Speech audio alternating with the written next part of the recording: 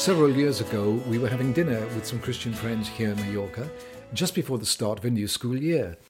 Their granddaughter was sitting at the table, and our friends said that they were worried about her moving up to secondary school.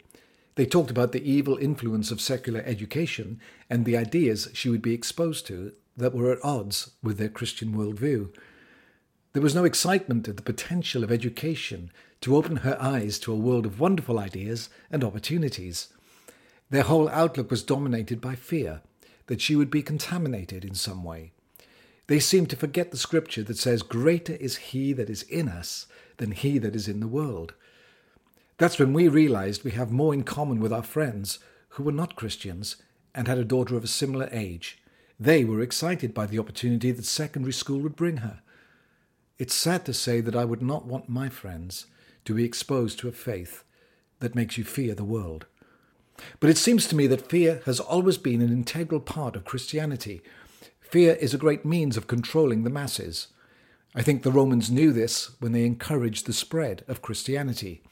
Give people a religion that has fear at the heart, fear of hell, fear of damnation, fear of not doing enough for God, and you have control.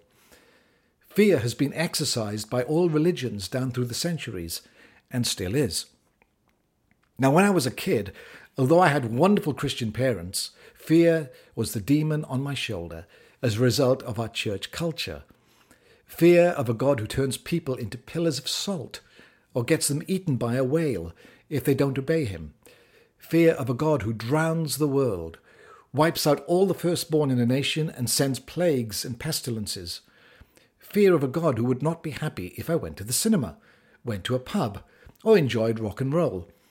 Fear of a God who brings judgment if you take communion with sin in your life. Fear of an evil world that lurks outside the walls of the church. As a youngster, I think I followed a bipolar God who claimed to be my loving Heavenly Father on the one hand, but would make my life hell if I stepped out of line. As an adult, I was able to shed the skin of fear by realizing that God loves unconditionally. He saves me by his grace and demands nothing more of me than that I love him wholeheartedly and love my neighbour as I love myself. God who encourages me to love this world and enjoy living in it. Yes, this world can be dark at times, but God's light of love always shines brighter and can never be extinguished. I don't want to live with the fear of not reading my Bible enough, praying enough, evangelizing enough, giving enough, going to enough meetings or conferences, because there is no rule about how much is enough.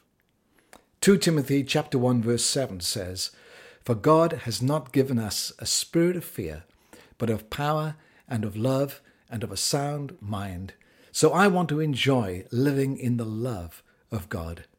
I want to avoid anything that puts a spirit of fear onto me. Thanks for listening to my confession.